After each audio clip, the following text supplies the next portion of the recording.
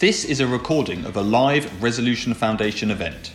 We hope you find it some combination of interesting or entertaining. To read the research and access the event slides referenced in this episode, please visit the events section of our website.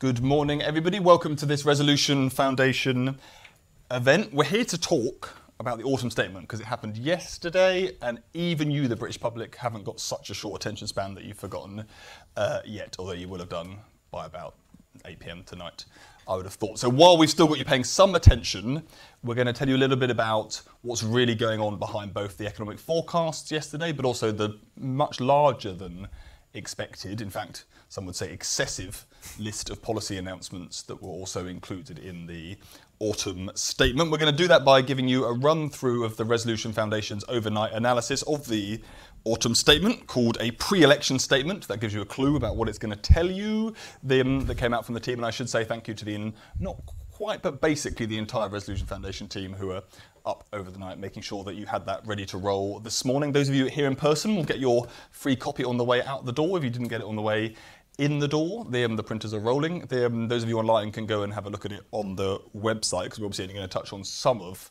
what is in there today. So to take you through that, you're first of all going to hear from James Smith, who's a research director here at the Resolution Foundation. And don't be mean to him, he's had zero sleep. And then we've got a great panel. You're going to hear from the chair of the Office for Budget Responsibility, who gave us his forecasts yesterday, Richard Hughes, and then Louise Hellam, who's the chief economist, recently appointed. So congratulations to Louise. Everyone give her a clap for getting appointed. Thank you. Clap for being the chief economist. Obviously less clap for the whole CBI thing recently, but you know, we're through that, Louise. We're powering on. Thanks for bringing it out, Tostin. Sorry, that's what we're here for. It's a friendly safe space here. And then you're going to hear from Harriet Baldwin, who's the chair of the Treasury Select Committee. She's going to be joining us in any minute now. And then you can all ask us any questions. As always, those in the room, put your hands up. Those of you online can go on to Slido and put your questions in there, and we'll take them as we go.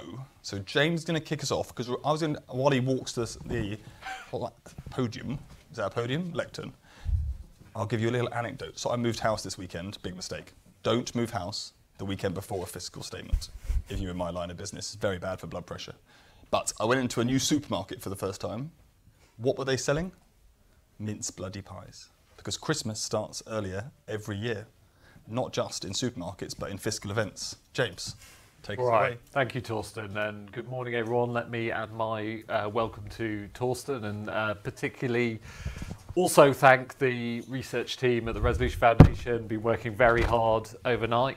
No one harder than Torsten, I don't think. I don't think he's actually slept for about a month with the house move. So maybe you should have a nap while I'm talking, Torsten. I won't take it personally. Don't do yourself down, James. Always electric. But my job this morning is to take you through a bigger than expected autumn statement. To set the scene for this, let me sort of remind you of the Jeremy Hunt of a few weeks ago, where it was all very difficult. There was no fiscal headroom. We were basically, you could have a non-event as a autumn statement, and we were sort of thinking of this as a kind of technocrat chancellor, thinking back to the sort of post mini budget time. But actually what we ended up getting yesterday was at least a start to the pre-election giveaways. So it was more like Santa Jeremy yesterday, rather than our technocrat Jeremy. So there's definitely a lot of policy in the autumn statement, a lot of giveaways, some that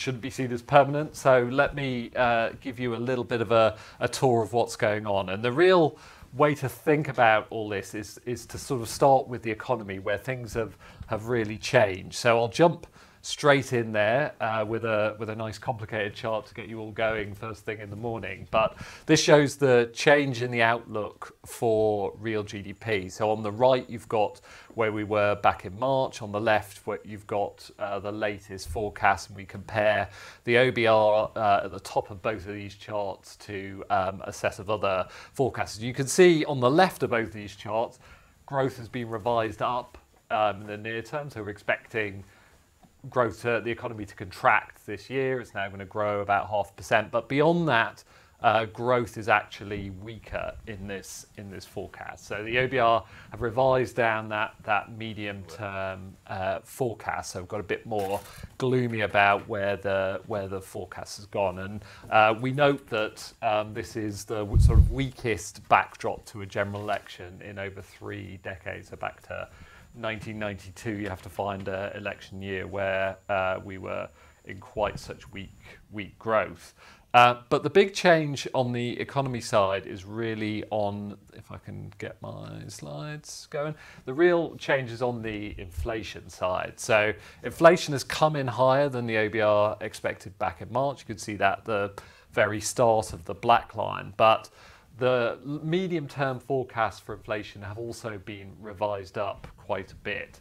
So we have something like 7% increase in the price level in consumer terms, and a similar economy-wide GDP deflator level. So all this leaves the cash size of the economy, not the real size I was just talking about. That's pretty much unchanged, but the cash size is up something like 5.5%, and that's a massive boost in terms of the how much tax the economy is really generating. So the combination of higher cash economy, higher wages and employment, plus signs that the economy is really generating more tax than we thought, basically push up tax revenues quite substantially. So what I'm going to do is show you the impact of the news from yesterday on borrowing.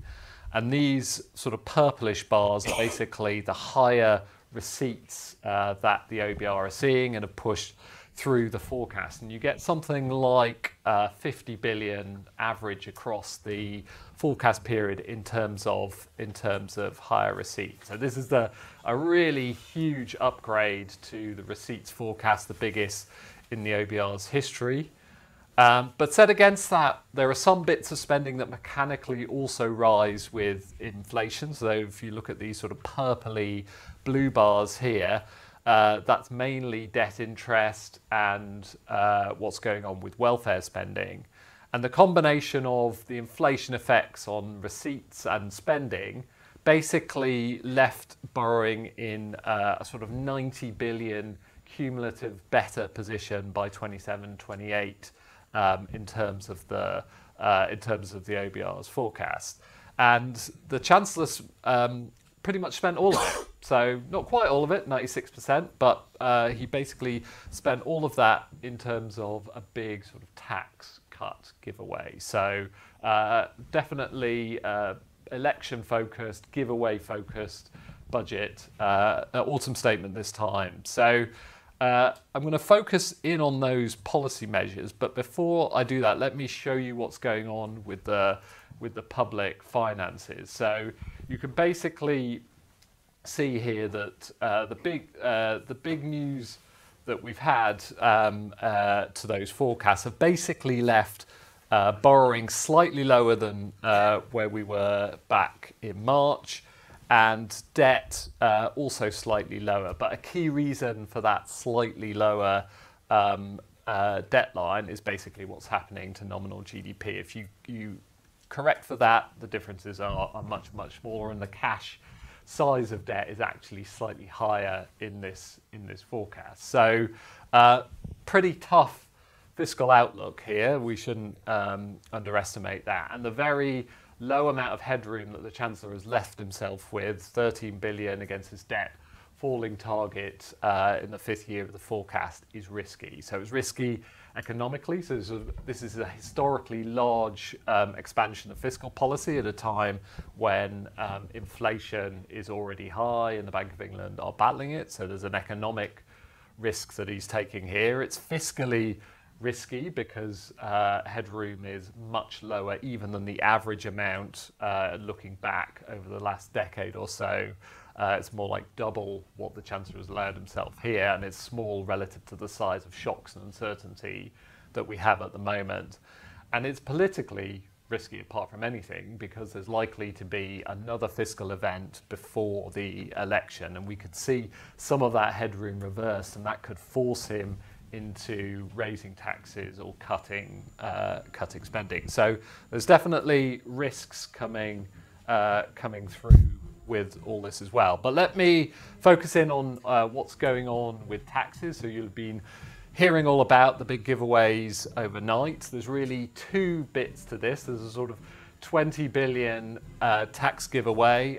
There's even fanfare outside for all this, just to help you through all this. But and that's basically roughly evenly split between a welcome move to make full expensing permanent. So that's the sort of blue bars here. So this is a big boost to incentives for firms to undertake certain types of new investment. That's very welcome.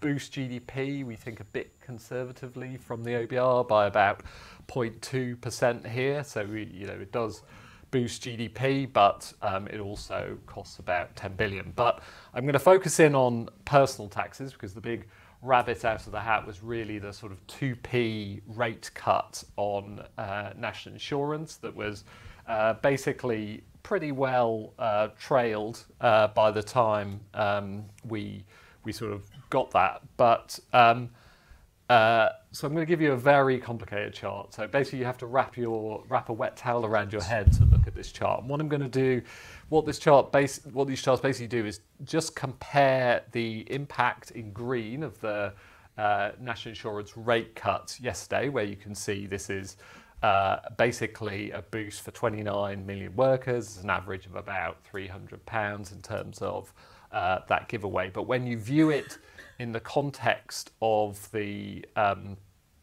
increases in thresholds that have been already announced and were pre-existing coming into the autumn statement, you can see that the net impact of those tax changes for the vast majority of people is for a bigger hit to their earnings after tax as a result of all of these measures. So it's important to view what happened yesterday in that broader context.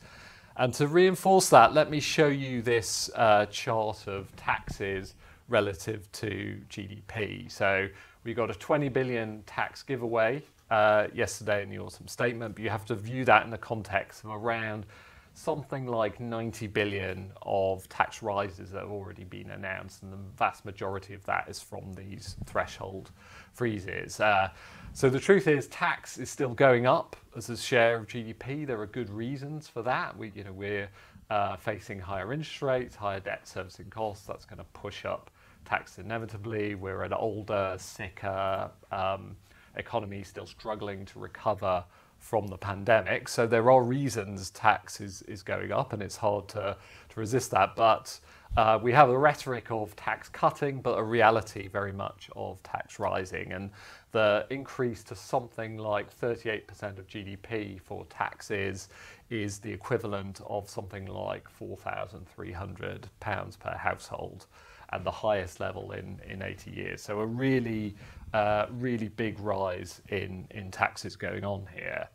The other key thing to keep in mind here in terms of context is basically what has happened here is the effects of inflation on tax revenues has been recognised in the forecast, but the Chancellor has not recognised the impact to any significant degree of inflation on public and particularly departmental spending. So there's really, we saw very small top-ups to spending plans in the near term, and a continuation of the kind of overall envelope updating that the Chancellor has been doing in recent fiscal events.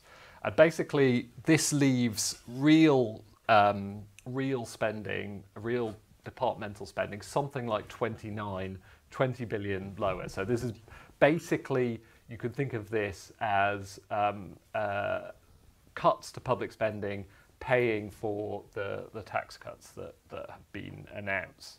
And this chart just zeroes in on what that means for different departments. We don't have a full public spending review, so we don't know department by department, but the red line shows a bunch of departments, including health, overseas development aid, defence, where there's some commitment to continuing to increase that spending or at least ring fence it.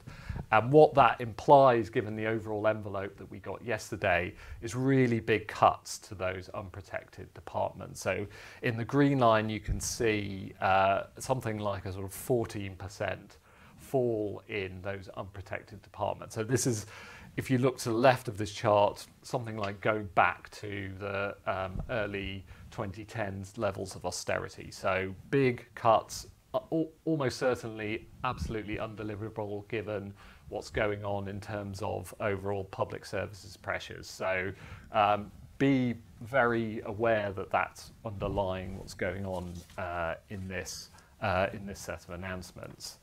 But let me turn to the living standards impact of all this. So starting with the package of measures announced yesterday. Now you can see this is essentially a giveaway. The typical household is about £500 better off as a result of the blue national insurance changes. A couple of other things to mention here. We're seeing, we're basically seeing the a very welcome cut, very welcome repegging of housing allowance to the 30th percentile of rents in different areas. And that really is a very important policy that will be worth something like £50 a week to very high rent areas for those benefit claimants. So really important and welcome policy there. But there is a takeaway on the benefits side in the form of a tightening of the criteria to claim health-related elements of UC. So there's a cut to benefits as well. So there's quite a lot of measures that that were in here trying to boost employment. We saw the OBR mark up on the back of all this their employment forecast. So that is adding to GDP. So there's a benefit there, but there's a set of policies here that are not just the tax ones that have grabbed all the headlines. And if I step back even further and look at what's happening over the Parliament as a whole, we're basically seeing a sort of pretty.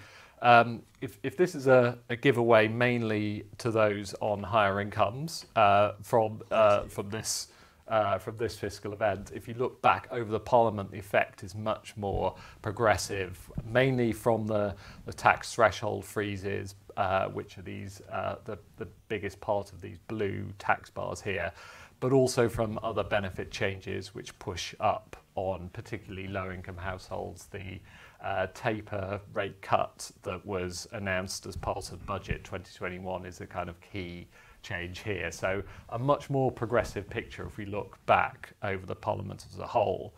But if we look at living standards over the Parliament as a whole, you basically see that the combination of high inflation plus these tax rises is a really toxic one for living standards. So the 3.1% fall in real household disposable income over in the OBR forecast is the biggest fall in Parliament, in fact the only fall in terms of an overall Parliament, a really difficult backdrop coming into an election year and worth nearly £2,000 per household in terms of income falls. So that's my whistle stop. Hopefully you all came with me along all of that. Let me summarise this for you. So the pre-election giveaways at least started early with tax cuts overnight and implausible spending cuts, the flip side to that. So need to view both of them. Some pretty well-targeted policy. I think we would say national insurance, if you're going to do a personal tax cut, helps in terms of reducing that bias towards working age earnings that's in the tax system. Uprating and LHA repegging is really welcome in terms of changes. But some choices less well designed, so tax cutting rhetoric but tax rising reality, the most obvious thing there.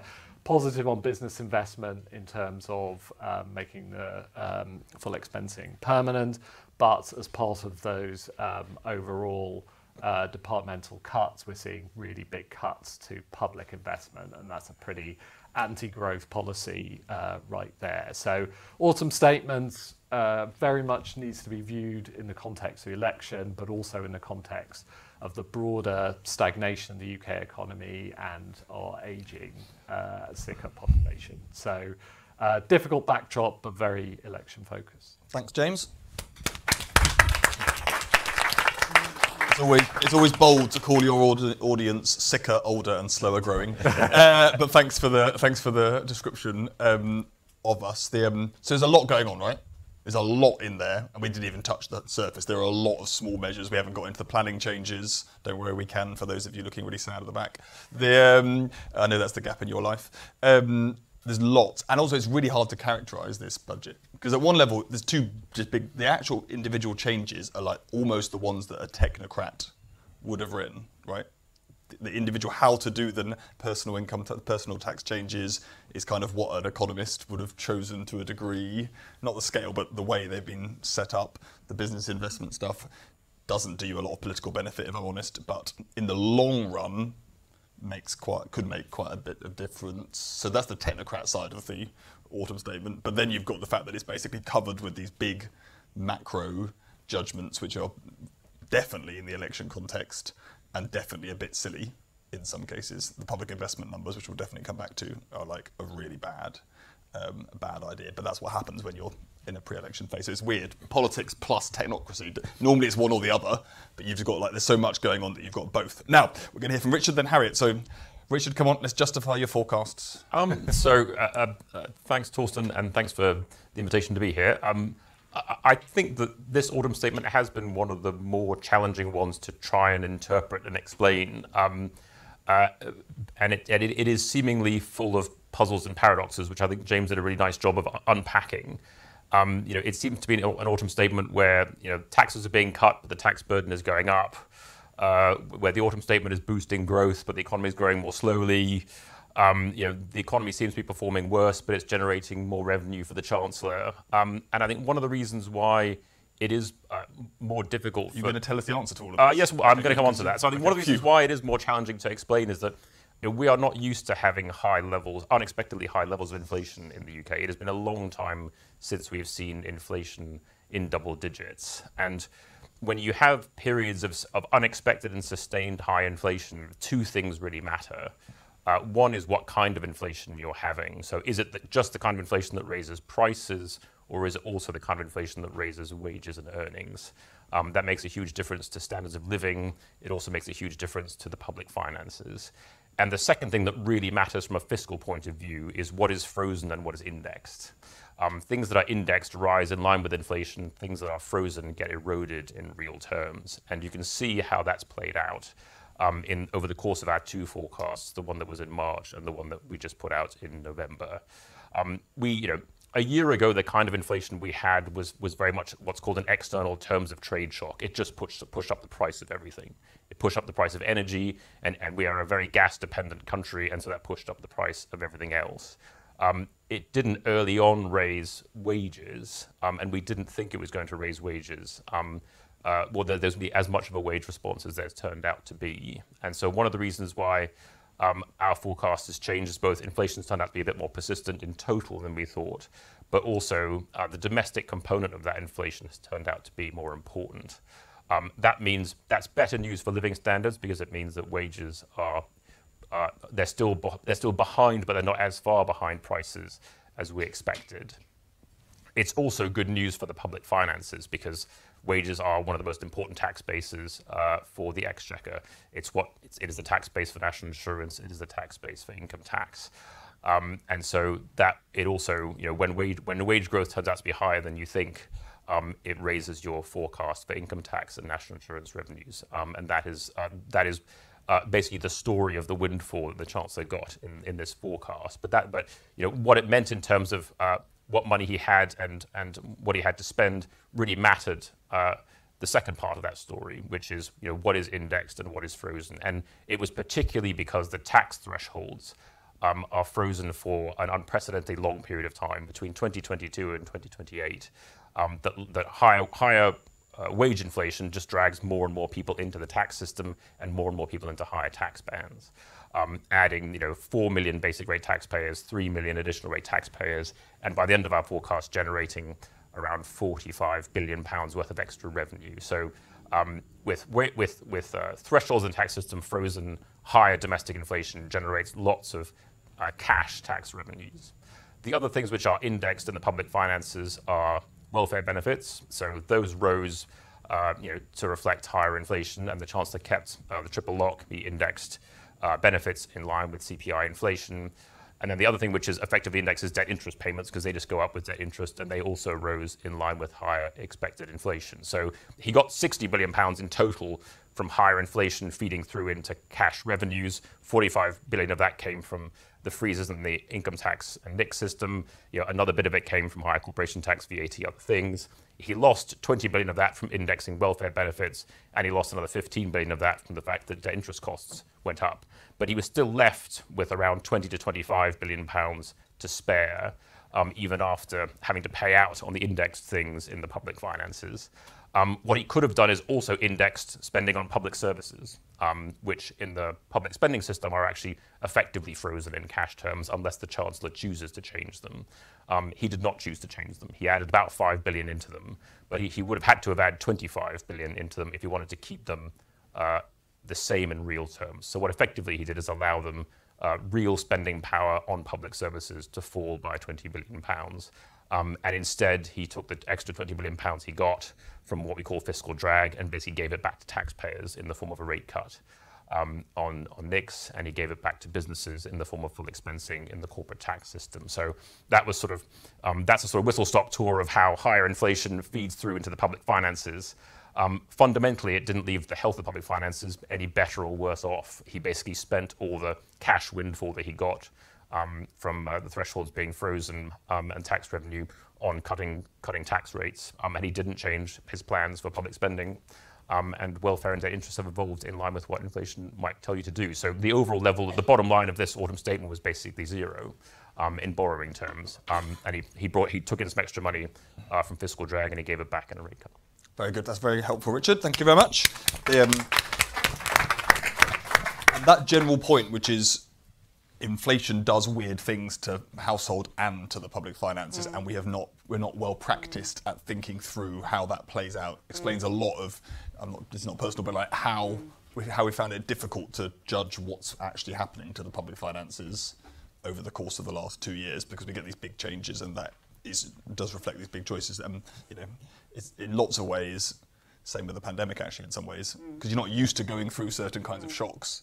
I remember there was a Resolution Foundation paper with an unnamed author a few years back, just as the pandemic was kicking off, saying this is going to cost a lot of money, because that's what happened in previous pandemics, and looking at it being like, that can't possibly happen. Well, it definitely has. And so if you haven't been through it, you don't think about it. And an inflation shock and what it does to public finances is definitely we have not thought about. Although somebody was warning about the dangers of higher inflation before it was fashionable to do so, weren't they, Harriet?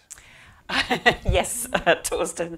Well, thank you very much for having me in this morning, and James, your presentation very interesting. We're looking forward to having both Torsten and Richard in front of our committee next Tuesday, if I can publicise that event, and then the Chancellor will come in front of the committee on Wednesday.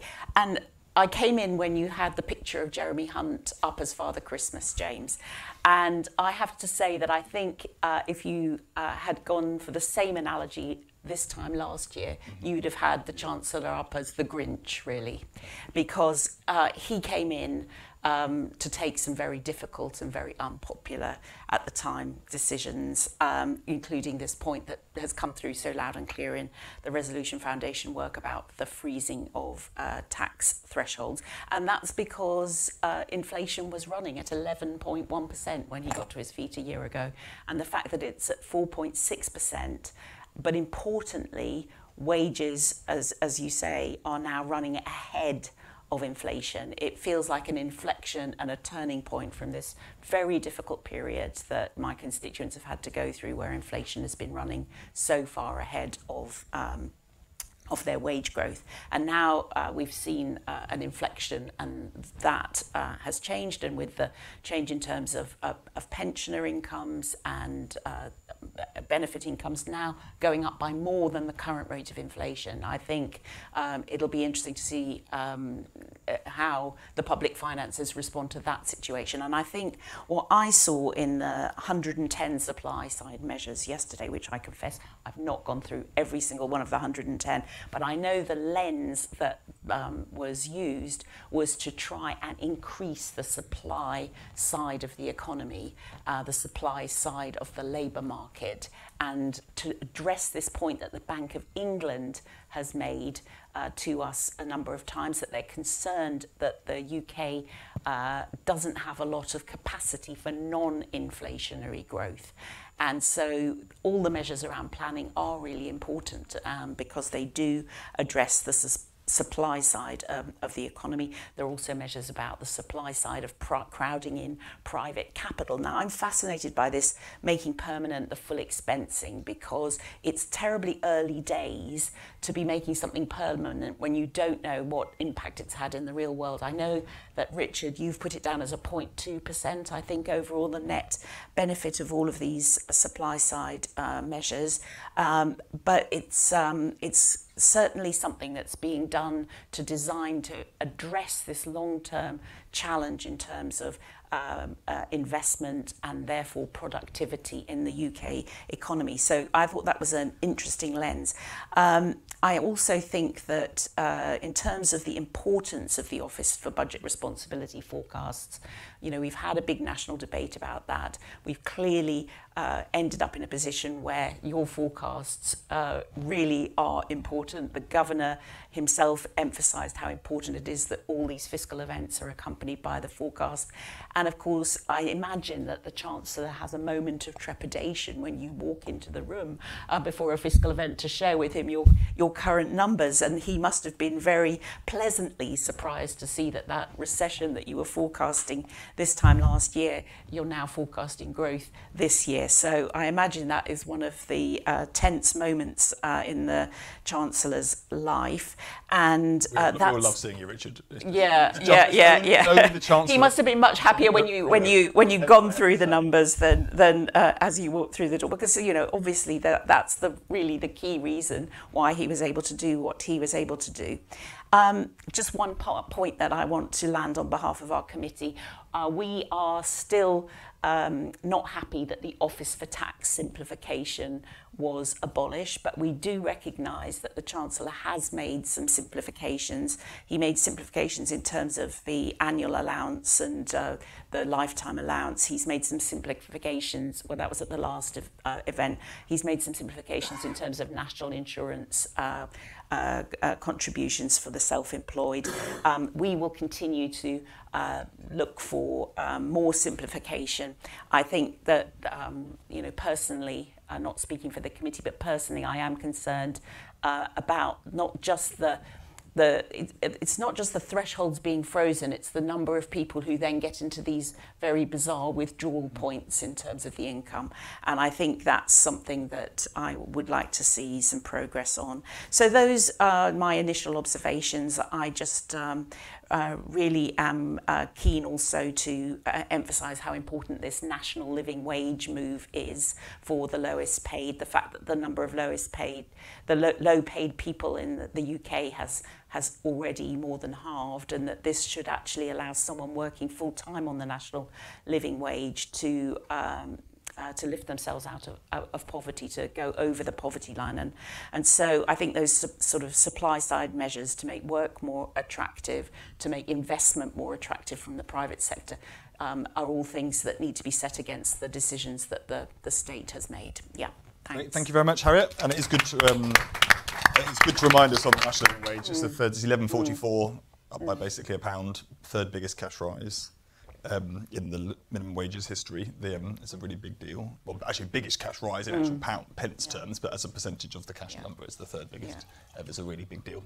Louise, do you like whopping great tax cuts handed to your members or not? How do you feel about those? So I think I could give you the overall kind of perspective that we had from business, but yeah, one of our top asks going into the budget was around full expensing. So we were really pleased to see that. And actually that has been a long running campaign for us for about 2 years. And if you said full expensing to somebody then, they would have not known what that was. I expect there's still quite a lot of people in the room that don't know what it is, so we can unpack that a little bit. Why are you being rude to the audience as well? You're all at it. They're a very educated bunch. But yeah, we were really pleased to see that. But yeah, I think looking back for businesses going into this budget, it obviously is a very difficult economic environment at the moment. Businesses are very aware of that because they're feeling that every day themselves. And they're also very cognizant of that difficult fiscal position. We had the Chancellor, we had a big conference on Monday. He came along to speak to us and he said, you know, I'm not going to be able to do everything. And businesses accept that. But I think of what he has done, what has been welcome, is we've seen that focus on a bit more stability and in terms of the economic policy and things that are targeted towards long-term economic growth. So that is incredibly welcome. We're obviously getting a lot of insights from our members at the moment, but we have been speaking to a lot of them yesterday, and we did a snap poll as well, so I thought it might be helpful to kind of share some of the top results Very from that. Very exciting, Louise.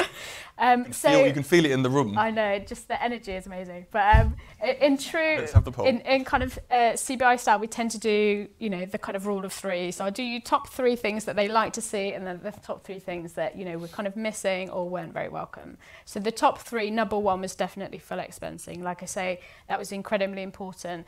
And the reason that that is important is around that stability, around the tax system, around the business investments, so that firms can plan their kind of long-term investments that need business cycles when they're thinking about investment from the beginning to actually coming to the ground is much longer than the kind of 3-year temporary policy that we had in the spring. So that's very welcome. And we think it should have a really big boost to business investment as well. The second thing that was really welcome was around planning and around grid connectivity as well. So again, that has been something where businesses do want to invest. It's been a real bottleneck to that and holding that up. So that is really fantastic. Do you remind people what the planning is and what because he didn't say, there was a bit of dancing around being clear what's actually going to happen, but it's quite radical if we read between the lines. Give people a little update on what the planning rules actually are. Yeah, so I think one of the big things for us, but we are still going through some of the detail, is having a bit more of a fast track for planning. So I mean, in some ways, it's quite an interesting approach that businesses will be able to pay much more for planning applications, but then they have a guarantee that they will be processed much quicker and kind of on time. And if they don't, if the authorities don't manage to do that, then they get their money back from that. So like you say, it's in some ways quite a radical approach. Businesses are actually paying for the privilege of having that certainty over the planning applications. But again, I think that's where it will really help to make sure that they've got certainty over the investments that they want to make. And on the energy side, there's kind of hints, and it basically hints that we're going to stop local people being able to block, but they'll get a bit of cash in exchange. It doesn't say it as us. So that is definitely one of the parts of it. One of the big things that we were pleased to see, though, is that previously you had a system where you just put your application in for grid connectivity, and it just, you know, it was at the end of the queue, and you know they were processed in time. But actually, there's a much more kind of a strategic approach where things that are big projects, which will unlock lots of other investment, will be fast-tracked as well. So I think, again, it's quite kind of a smart approach to the system. So they were practical things that we were really pleased to see. I think the final thing that we were pleased to see, and goes to the point that Harriet made on kind of simplification and just streamlining the tax system, was around R&D tax credits. So they brought together the system for small and larger businesses, taking some of the best bits from both, and importantly for us, thought about increasing the rates for loss-making businesses, because actually if you're a startup and you're doing that really R&D intensive investment at the start, it's often when you're loss-making. So it's improving the system on that. So they were the kind of top 3 things from our side. Some of the things that were missing is we did see a few measures around green investments, and like I say, grid connectivity was a positive part of that. But overall, it still feels that the UK doesn't have that big response to the kind of systems in the US with IRA and the EU, and we would like us to see a lot more on that. The second thing, it was a bit of a kind of mixed bag, but around business rates. So we did again see some relief for smaller businesses and for retail, hospitality and leisure. But actually for other businesses, they're going to see business rates increase by inflation. It's one of those ones that you say that is indexed. So increasing their bills by 6.7%, that will be very tough for businesses when actually they're faced with a lot of these kind of calls on their cash at the moment. And whilst we very welcome about the national living wage increases, actually the two of those things together might be still quite difficult for some businesses. And then the final thing that was something that was missing is, again, we had quite a few measures around labour availability, which again continues to be an issue, and some positive movements around occupational health and support for that. But there wasn't really anything on the skills side of things, and that continues to be a really big issue for firms at the moment. So again, we'd still like to see further reforms around the apprenticeship levy. And I think, again, when you're thinking about the areas that we want to grow in the economy, thinking about digital skills, thinking about some of these green technologies, that's where we need to see this continual training and learning through an employee's lifetime. I think over the next decade, we're expecting that 90% of us are going to have to reskill and upskill in some way. So we would have liked to have seen a bit more in that package as well. But overall, I think given the hand that the Chancellor had, he did do a lot, and that was focused on long-term business investment, and that is really positive. Great, that's a very good canter through, Louise. Thank you very much indeed. And it's great to pick up some of the big stuff that we haven't talked about so far. Right, okay, we've got about half an hour, and we're going to cover the forecasts, what, not just the did Richard get it right or wrong, but what do they tell us about the country a little bit, the policy, and then a bit of the politics at the end, where Harriet can tell us whether there's going to be an election, on which day exactly, how it's going to go, and all the rest. We'll cover that. Now, all of those of you on Slido, it's hashtag Autumn Watch. Do you see what we did there? Has Chris Packham been cancelled? Does Autumn Watch still exist? Do you feel like he's going to pop up at some point? Well, I don't know anyway. I thought it was quite good. Anyway, right, so that's what you need to go on to Slido and put in. So let's start on the forecasts and go through this. So let's do through inflation into monetary policy, whereas then, as I say, Harriet's been munching along this before. So let's do an unfair question for Richard first of all, and then a tough question for Harriet. So on an unfair question for you, Richard. So one way of looking at what's happened is that the big change basically on the economic forecasts is you just moving back in line with everybody else on inflation over the next few years, rather than having quite a low level of inflation forecast for the next 2 years. You're saying, okay, it'll be roughly 2% like everybody else says, and that's just adding 4% to the price level, and that's driving a lot of what is going on here. So that's the unfair one for you. Is that a fair characterisation or not? And then Harriet, one for you would be, if you were in the Bank of England, you had three of them in, not three of them, four. Christ, a lot. Four of them in. It's a lot of monetary policy makes in one space. They're in earlier this week. If you're them, do you want the Chancellor in the middle of a rate hiking cycle to be fiscally splurging to this degree? Because I think it's worth saying this is a large fiscal loosening. It's the largest set of tax cuts since 1988. Liz Truss doesn't count. So it's a big deal. If you're the Bank of England, would you rather the Chancellor stop doing that? And I did think they sounded a bit more nervy at your committee than they have in recent weeks. Is that because they've heard rumours? So you pulled that already. Inflation forecast, you just caught up with everyone else. So we did our inflation forecast back in March when everyone thought, if you believe the markets, that energy prices were going to be much higher, and if you asked employers, wage growth was going to be a lot lower than it's turned out to be. So I think that we have been surprised by both energy prices coming back faster, but also wage settlements running ahead of what employers' expectations were and surveys were saying. So I think we've all been playing catch up in terms of understanding both the level of inflation, but more importantly, as I mentioned, its composition, which is it more externally driven or internally driven? It's turned out to be more internally driven. That's better news for real living standards. It's better news for the public finances, but also means it's more persistent out over the rest of the forecast. Because if it was just about energy prices coming down, you would expect inflation to come down. But if you've got more domestic wage pressure, that means it turns out to be more persistent into the future. Good. Harriet, how nervy were your Bank of England people? Yeah, I think really interesting session that we had with the 4 members of the Monetary Policy Committee, and I think that the market was clearly pricing in is that we've reached the top of the Table Mountain. that they've been talking about, and that we're travelling across the top of Table Mountain at 5.25%, and that the next change in terms of the Bank of England's rates is going to be a downward one. I think the markets were expecting about August. So that was the context in which they came to see us. If you recall, at the beginning of the whole inflationary spiral, the commentary coming from them was around, this blip in inflation is very temporary. Our job is to stop it becoming a second-order effect. And, there was a lot of sort of almost apologetic commentary around the fact that they were hiking rates.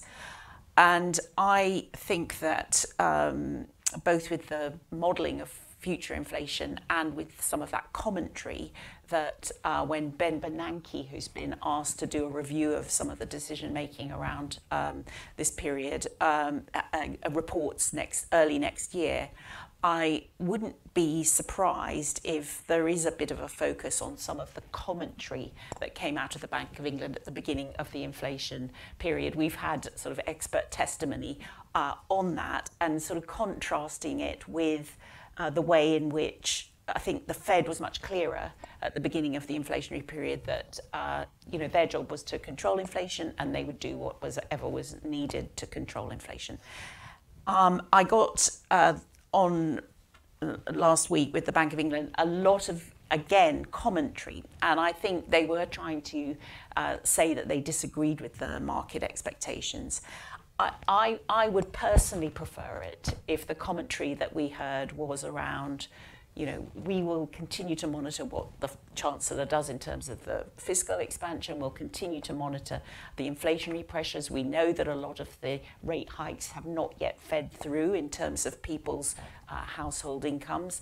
We will weigh all of those things. What you can be sure is that we will continue to make sure we take decisions that bring inflation back under control. And as far as the commentary is concerned, I would prefer that sort of consistent message rather than a slightly apologetic message at the beginning of the tightening period, and now quite a lot of often quite contradictory commentary from MPC members disagreeing of what's priced into the market. So I think the important thing all policy makers now agree is that we've got to control inflation, get it back in its box, make sure that there's enough supply side measures in this autumn statement to increase the productive capacity of the UK economy without being inflationary, and that inflation has been the worst tax on the whole economy, and the sensible thing for everyone to do is to make sure that it gets back in its box. One of the big tensions here for the autumn statement is the story has been inflation is falling, we've halved inflation, so now there's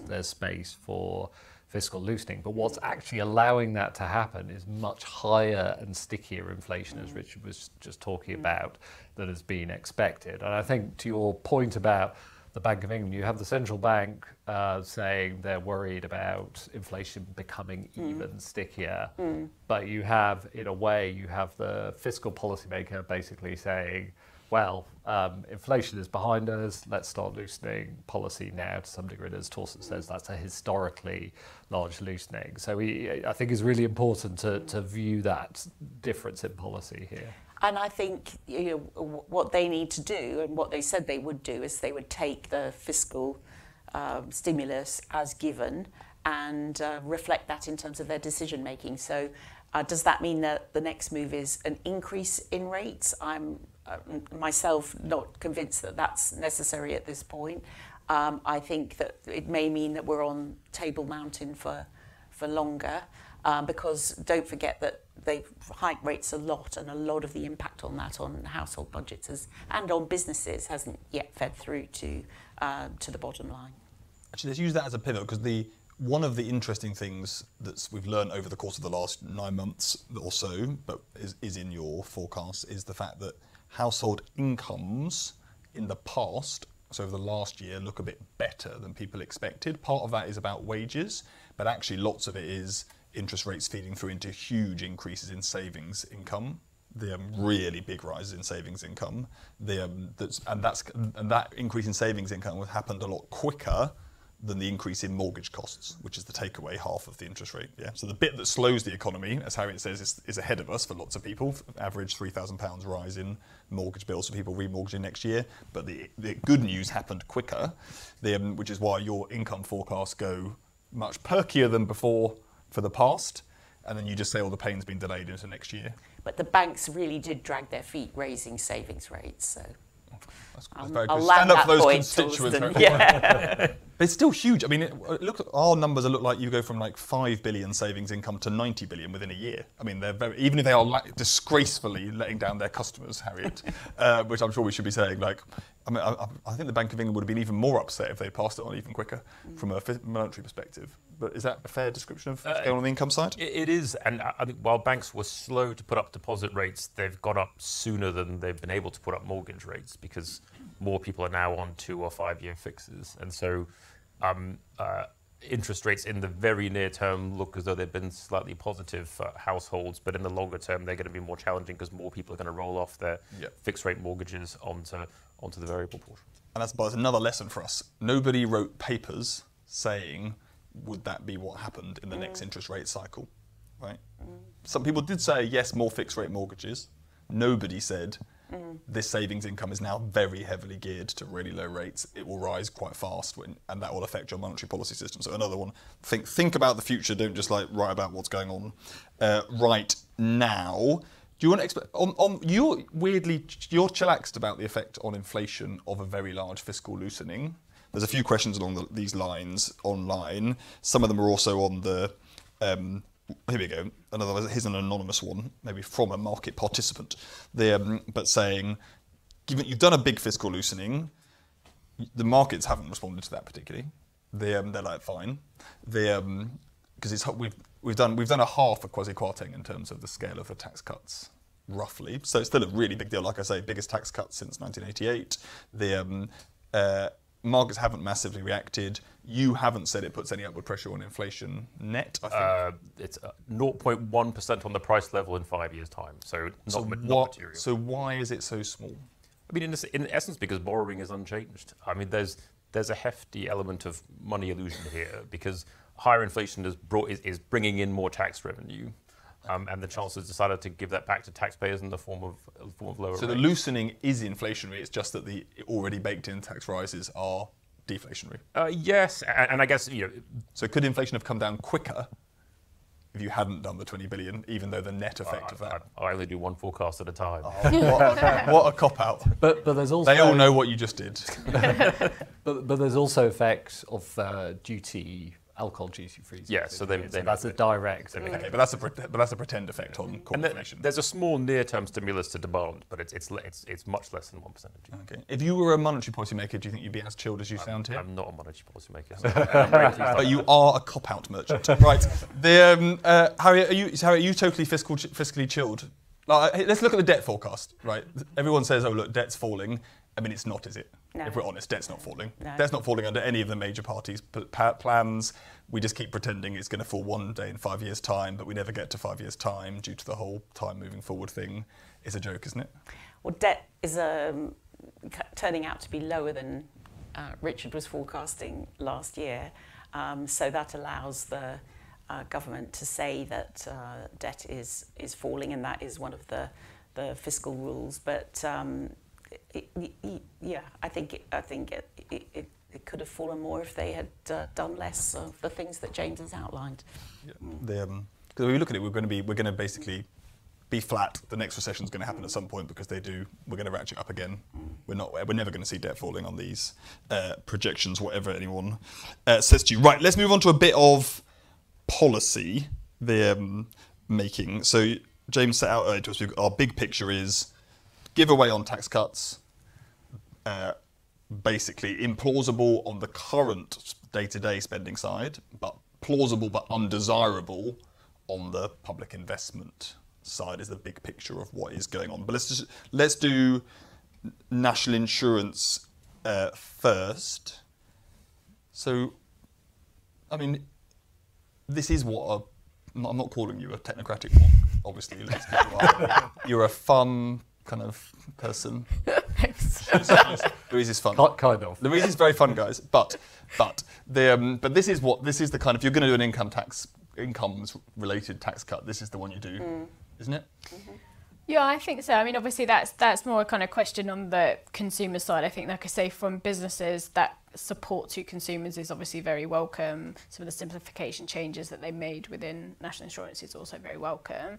I think the thing actually for us it would go back to is that you have that cut for employee NICs, but you don't actually have the cut for employer NICs. In the past, when we have had very big increases in national living wages, the two have been done together to help kind of smooth that impact. We haven't seen that this time round. But you want even more tax cuts? Gave you 10 billion quid, Louise. Well, I mean, it would be good to go back to that one, actually, in terms of, and again, thinking about that sustainability picture. Actually, the reason why we were calling for full expensing is actually we think it's the way that you can use the tax system smartly. So actually, what it is that you're doing is for a business that is investing in their plant and machinery, throughout this whole period, what they've been able to do is offset that against their corporation tax bill. But we've had various different guises of how they get that money, and it has yo-yoed so much over the last couple of years. But the system that we kind of used to have before the temporary measure in the spring and before super deduction is that you'd be able to claim those allowances, but over the lifetime of the asset. So it could take up to kind of 30 years. And actually what full expensing does, it says in the year that you make that investment, you can take that off your corporation tax bill. And that's particularly important at the moment when, like I say, so many firms are kind of you've cash walked into a constrained. question then. Have I walked into You have walked in. one? I'll make sure we get some of the online questions in. So, can you explain? Here you go. Can you explain the economics behind the full expensing measure? I don't know which one of you was insulting the audience by saying they didn't know what full expensing was. But anyway, this person wants a bit of education, which is why do you get a boost in the long-term capital stock? So we're saying that in models you get a higher level of business capital in the long term for the way of taxing capital than you do if you allow people to expense up front versus doing it over long time periods. Why? It's early in the morning for this question. I know, but Glad you're aiming this. It's a democracy. People have asked the question. So Richard says it knocks up growth. We think a bit conservatively, but a bit. Why does that knock up growth? So it increases growth because you reduce your cost of capital when you're making that investment. And that is the kind of factor that Richard will have put in the forecast, which is really beneficial. So that means that your optimal capital stock is higher in the long run in your technocratic kind of way. I think one of the other things, one of the other reasons why, like I say, it is has been so important for many of the businesses that we've been speaking to over the last couple of years is because at the moment when firms are looking at their investment plans, they have got so many other things that they're trying to meet as well in terms of those increased energy bills, those higher costs on labour as well. So we have seen investment intentions being squeezed. So actually... So that's a cash flow benefit. So that's a cash flow benefit. And I think that is why the measure will have such an impact. It's not going to be the silver bullet for everybody and for everything, but actually, again, in terms of the way that you can design a tax system, which actually, apart from the cost of money, doesn't really cost you anything in the long run. You're just bringing those allowances forward and can have a real kind of real world economic impact. So that's why it's so important. And isn't the policy intention to therefore get much more productive capital being employed so that this challenge in terms of raising the rate of productive growth in the UK economy is answered? That's why the kind of capital investment that we've got in this country is much too low. We need to increase that. That's incredibly important for productivity and therefore ultimately what we're talking about here in terms of higher living standards as well. And I think that going back to some of those questions before, when you're thinking about that high debt position, I think we talked about quite often before that we have kind of tax rates like the US, spending plans like the EU. You could actually choose and go in one of either of those directions and either, cut your public spending much more harshly going forwards or thinking about hiking tax. But actually, the third way that you'd want to get to is thinking about increasing growth and productivity. And I think that's why this is the kind of measure that you'd like to see alongside some of the planning and grid connectivity, etc., that is moving in that better direction. But I'm just interested, it seems very early days to have evaluated that it's working so well that... But Harriet, our abstract models say it will work. It will work. Okay. They say it will work. It's in the spreadsheet and everything. Okay, good. And we should say it only benefits... Remember, this only really benefits big businesses. Small businesses basically can... There's a reason why the CBI wants this, but the FSB is like... they already get all their They already get the annual investment allowance, already which basically does the same thing. But again, interestingly, on the yo-yo, that is a policy that over the last 15 years, we've had 8 different changes to that. So I think, again, the message around this is around permanence. It's around stability. Businesses can plan their investment. All right, stop asking for more. Right, I want to go back to national insurance because you completely ducked national insurance. Right, who in the room is over the state pension age? Anyone? Right, so you get diddly squat. Why do you get diddly squat? Because you don't pay any bloody national insurance in the first place, sir. And so we've cut national insurance. What has that done? It's reduced the bias in the tax system that taxes younger workers more heavily than people with other sources of income or who are over the state pension age. Yeah? Anyone want to self-identify in the room as being a loaded self-employed person? And by loaded, I mean that you earn more than £32,000. So not, I mean like mini people are actually leaving. I'm not going to ask you any more personal finance questions. No one wants to identify as minted self-employed. What a surprise. Right, the minted self-employed. So the Chancellor actually said this is a big package nice to the self-employed yesterday when he was starting out. Actually, he's saying that to cover the fact that what it's doing very sensibly is narrowing the tax advantage of being self-employed for minted self-employed people. Who do we mean? IT workers, stop avoiding your taxes, people. Accountants, lawyers, right, are paying less tax because there's and what he's done by, yes, reducing by 1p the self-employment rate, but removing the flat rate class 2 NICs while cutting employees by 2p, is to mean that if you're a higher paid person, you're now better off being an employee. This is why it's good micro wonkery.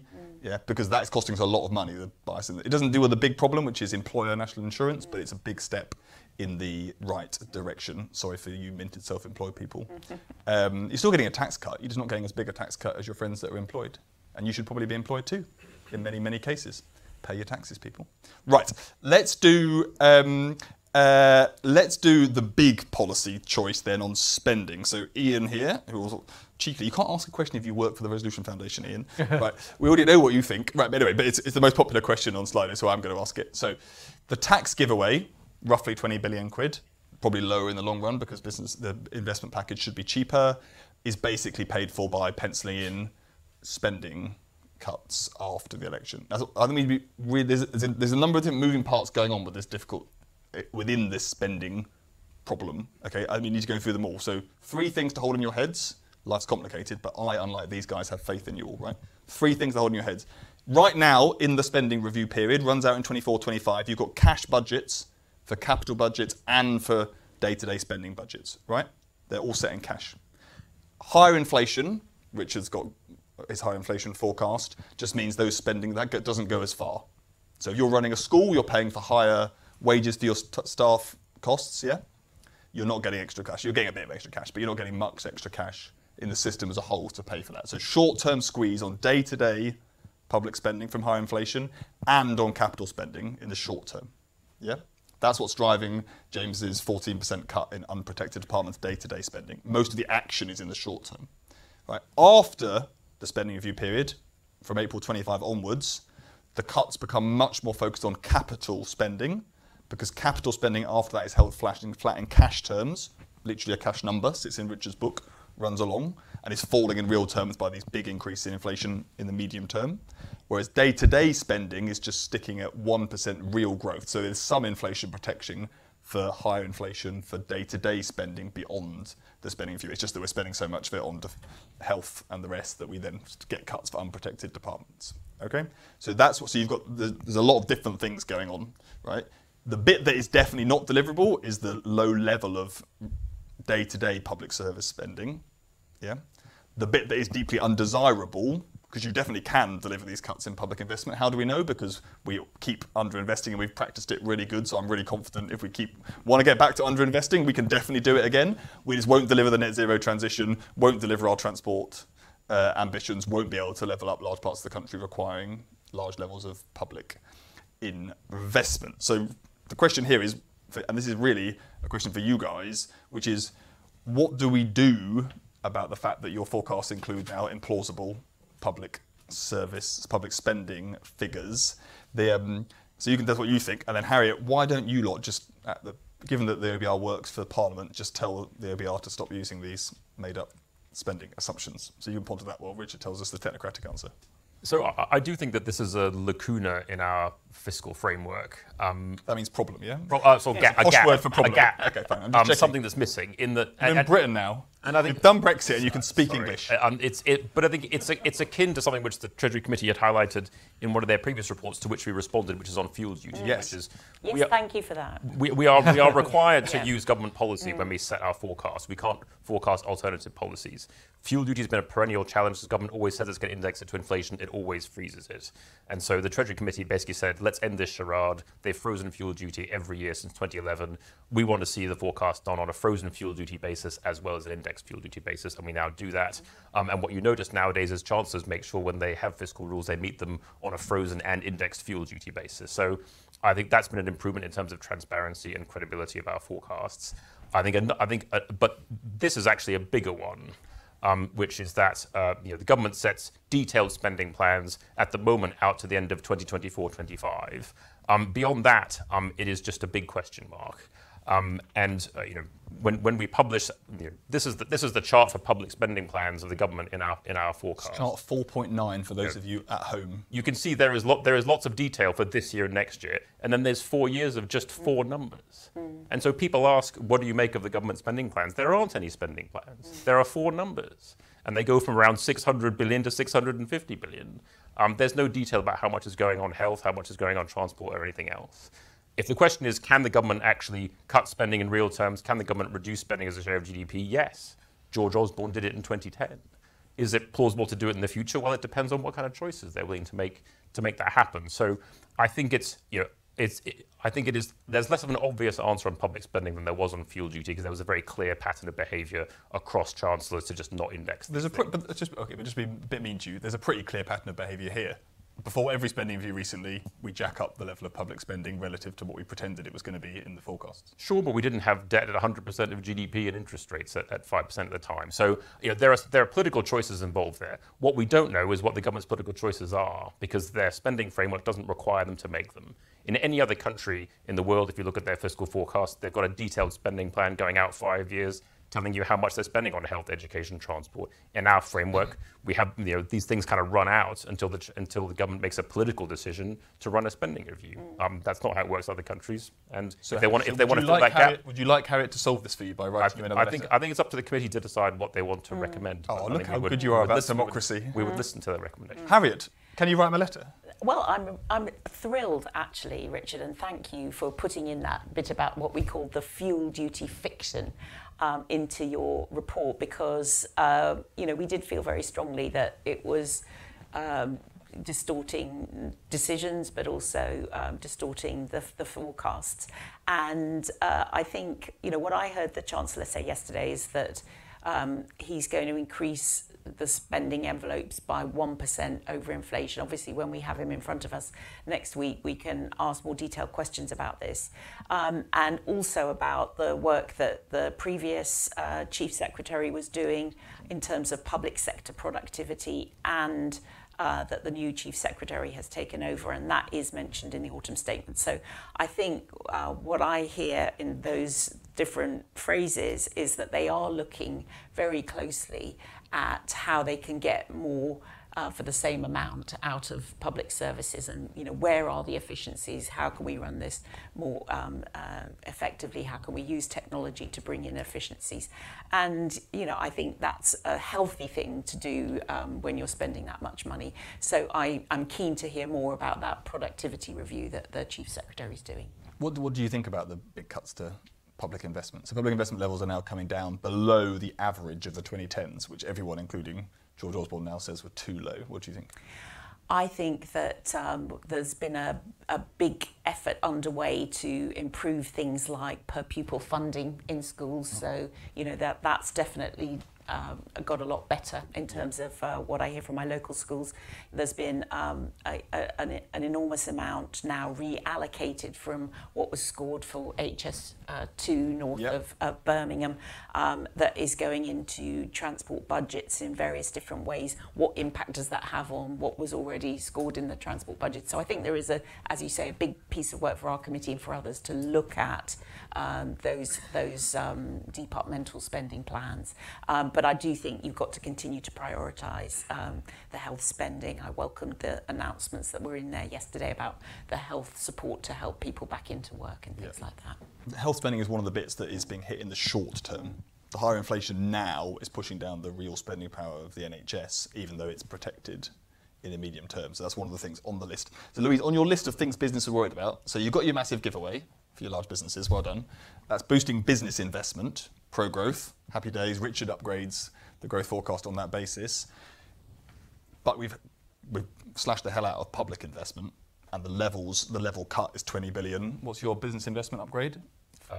14 billion. 14 billion. So the cut in the capital stock of the country as a whole is actually, without getting into the technicalities of different depreciation and stuff, which we're not going to do because everyone's will to live will crumble.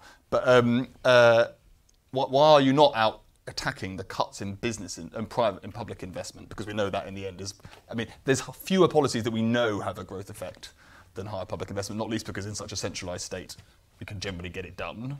We can actually spend the money. So what are you not worried about what that's doing to growth? So I think that it is quite concerning actually if we're kind of keeping capital budgets in kind of cash terms and kind of seeing some of the cuts out there going forwards. I think, like you say, it would be interesting to see if we go into the general election year again that changes post that, and I think that might be where it becomes a kind of bigger issue. It's something that's probably just gone below the radar a little bit at the moment, but that is absolutely important. And I think when we again talking to businesses about the kind of infrastructure that we have in the country at the moment, like there is a lot of debate and a lot of strong feelings around that, and actually is where you are seeing now that really again creating bottlenecks and issues if you're thinking about the transport network and the kind of state of the railways, etc.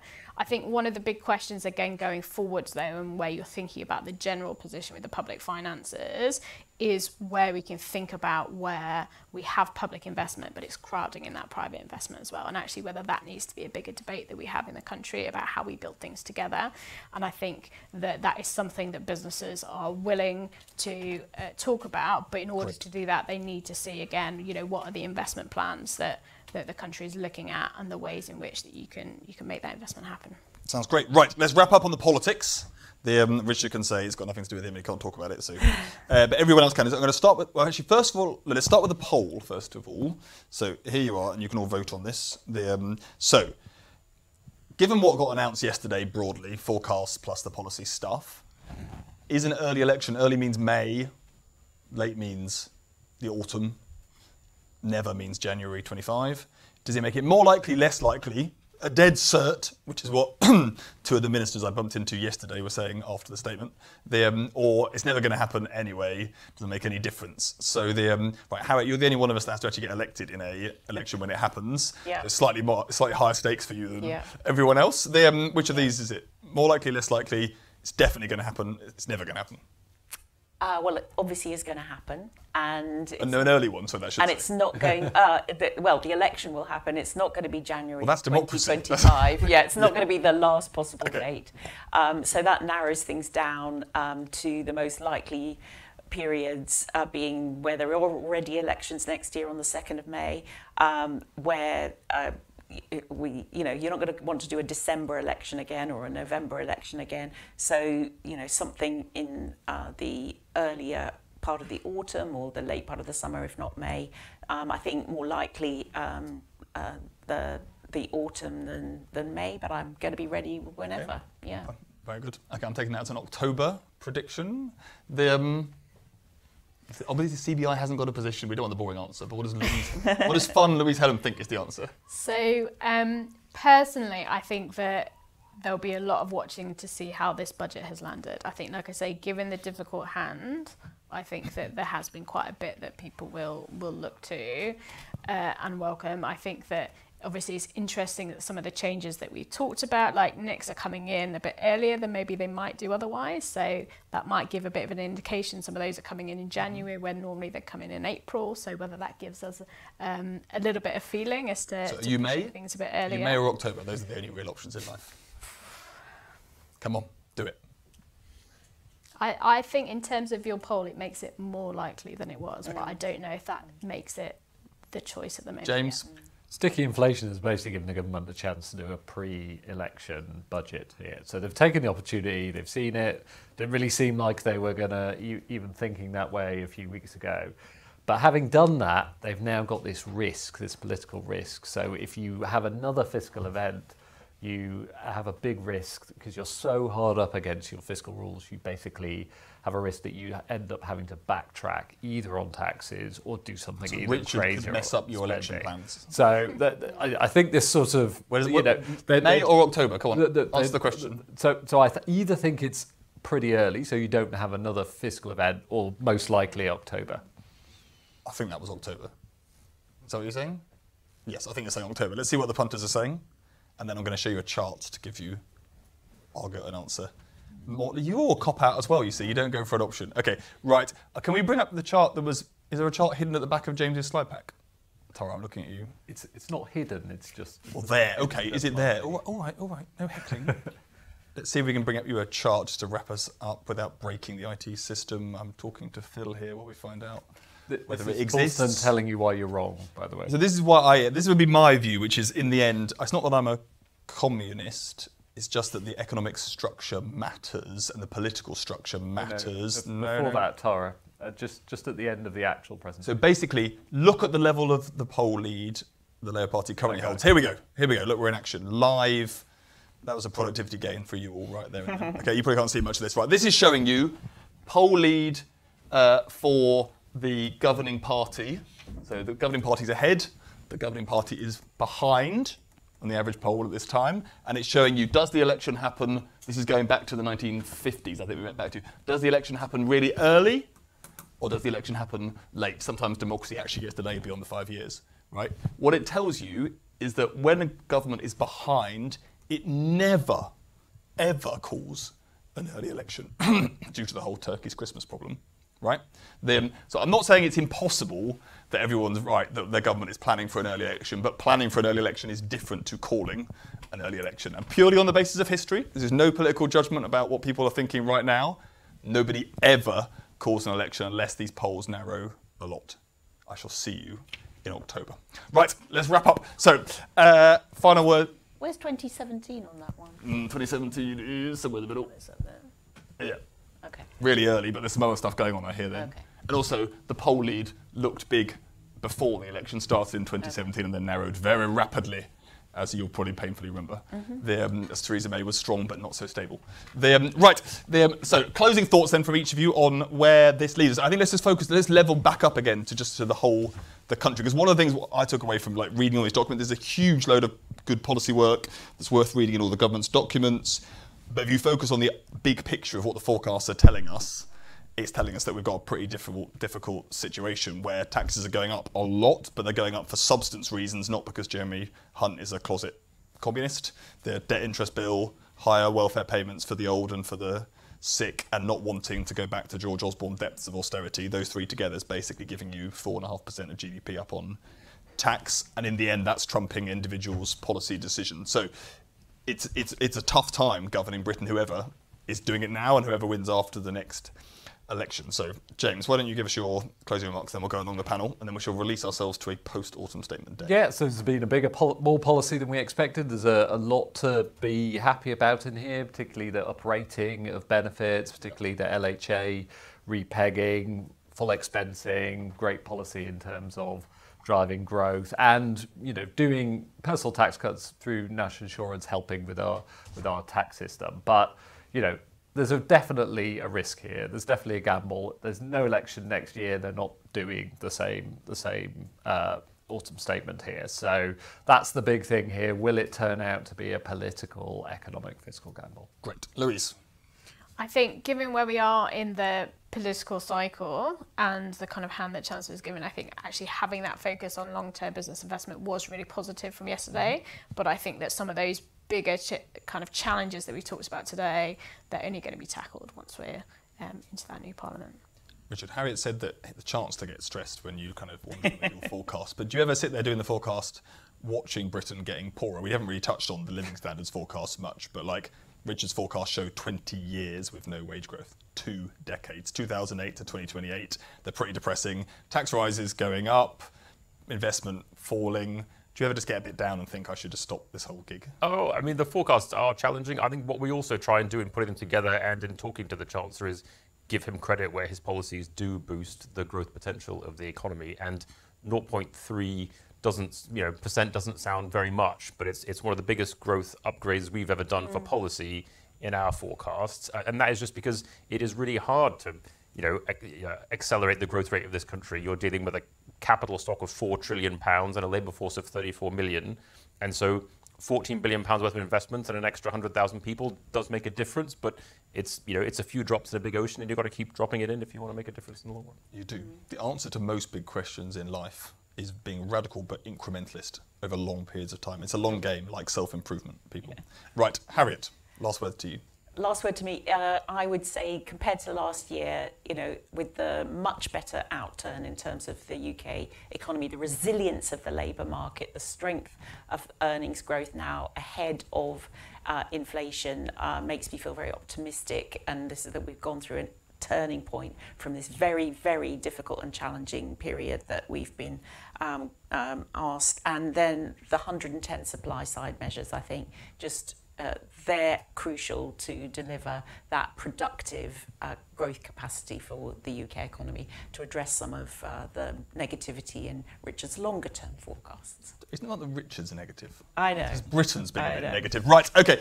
And a last bit of optimism from the Resolution Foundation is, odds on, we've only got to do one more overnight analysis of one of these before an election. So, everyone's going to sleep a bit more. I'm looking forward to that. So can everyone thank the panel very much for their thoughts today? Caffeine.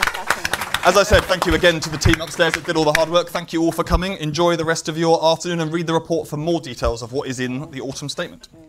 Thank you for listening to this Resolution Foundation event. You can find more episodes and the latest living standards research on the Resolution Foundation website.